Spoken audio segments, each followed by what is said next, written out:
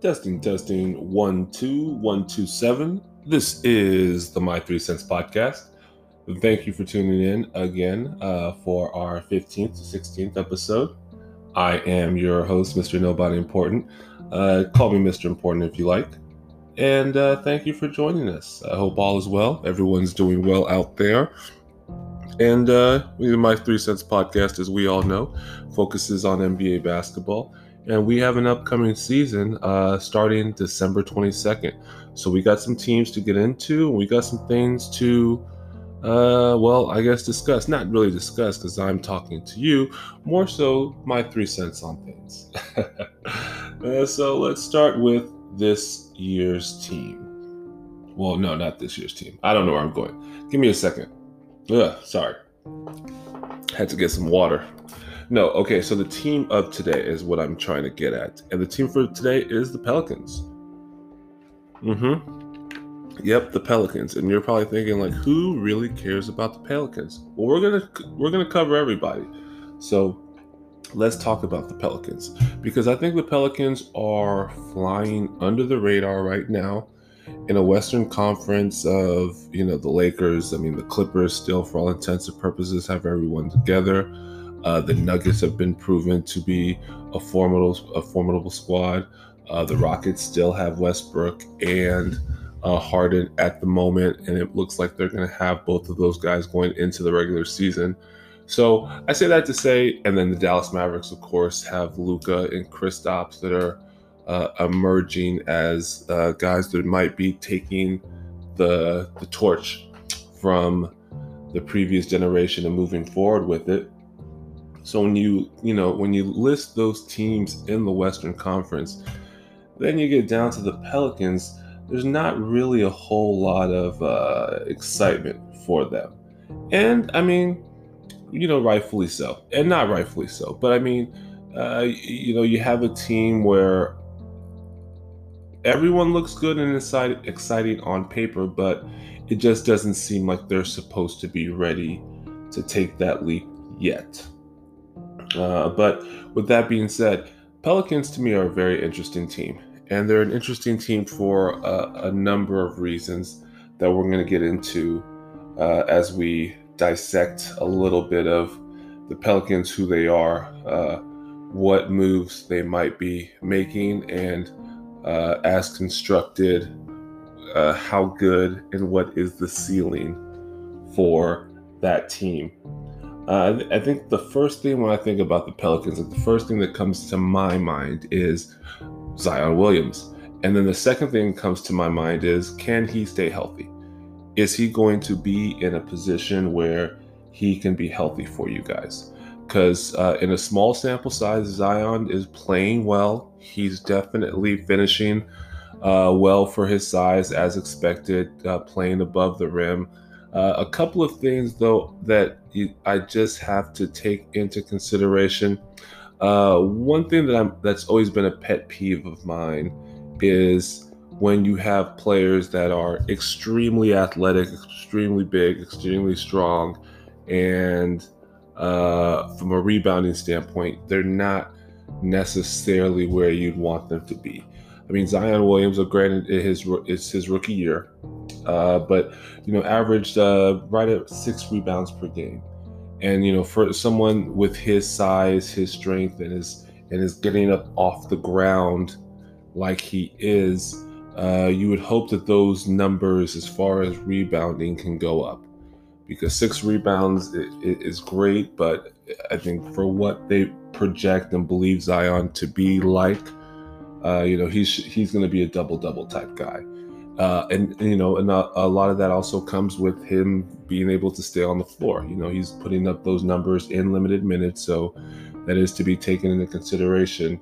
But then why are those limited minutes taking place? Again, it circles back to, is he currently healthy? Can he stay healthy? Because that's really the big key. Your best asset really is availability. And if he's not available, it doesn't matter what the skill set is. So you got to really, when I think about the Pelicans, I think, Zion's health.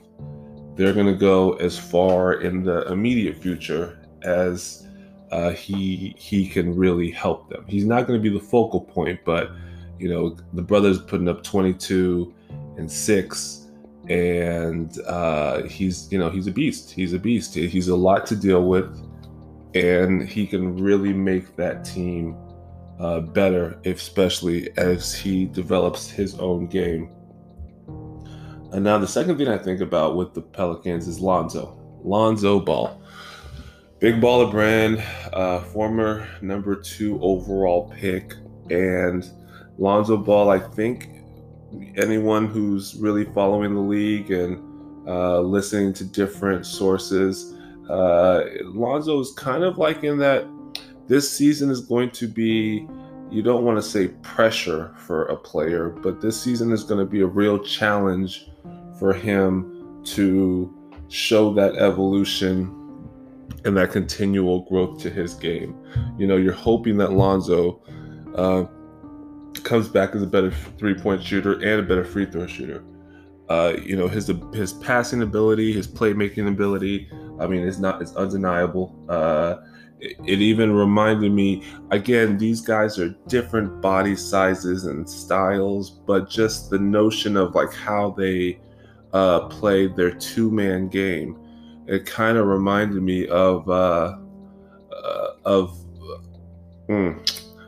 their coach Stan Van Gundy, when he was the coach at Orlando. You remember Stan Van Gundy took that Orlando team to a finals where they lost to the Lakers. But on that team, you had a young, this is when Dwight Howard was winning those Defensive Players of the Year, and you had a Jameer Nelson. Now, granted, their games, their size, their body compositions are just different, but they had that ability to play a 2-man game where, Jameer was able to really flourish with his assist, getting Dwight all those lobs. And I think the same could be said about Lonzo. And if he can get a shot, a consistent, nothing crazy. I think if you would have him shoot within a 38 to 39% 3-point, and then really take those free throw numbers up, that could very well mimic what you saw with Jameer and Dwight, just from a 2-man playing off of each other, where one guy is in Zion really looking to finish at the rim more times than not. They can really make that work to their advantage, even more so, I think, with Lonzo improving that shot, hopefully, that he has, and the free throw abilities, or improving the free throw percentage as well. And then the Pelicans, the next guy down the list, who I don't have anything really but positive kind of, I really think that this guy was a guy that took his situation and really, made the best of it. So when you're talking about a Brandon Ingram, who was, 23 points a game, 6 rebounds, 4 assists, for the Pelicans coming into this season, I'm sure they're hoping, can he get better?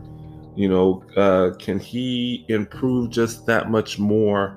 Because I think they're going to need Brandon, especially to create his own shot in offense during fourth quarters. Now, you got Zion, you got Lonzo, you got B.I. You have Jrue Holiday, which I think he'll probably end up with the team staying, which is a good look because that's additional scoring for the team. But this Pelicans team, when you look at it, it reminds me again of that team that Stan Van Gundy coached in Orlando when they went to the finals.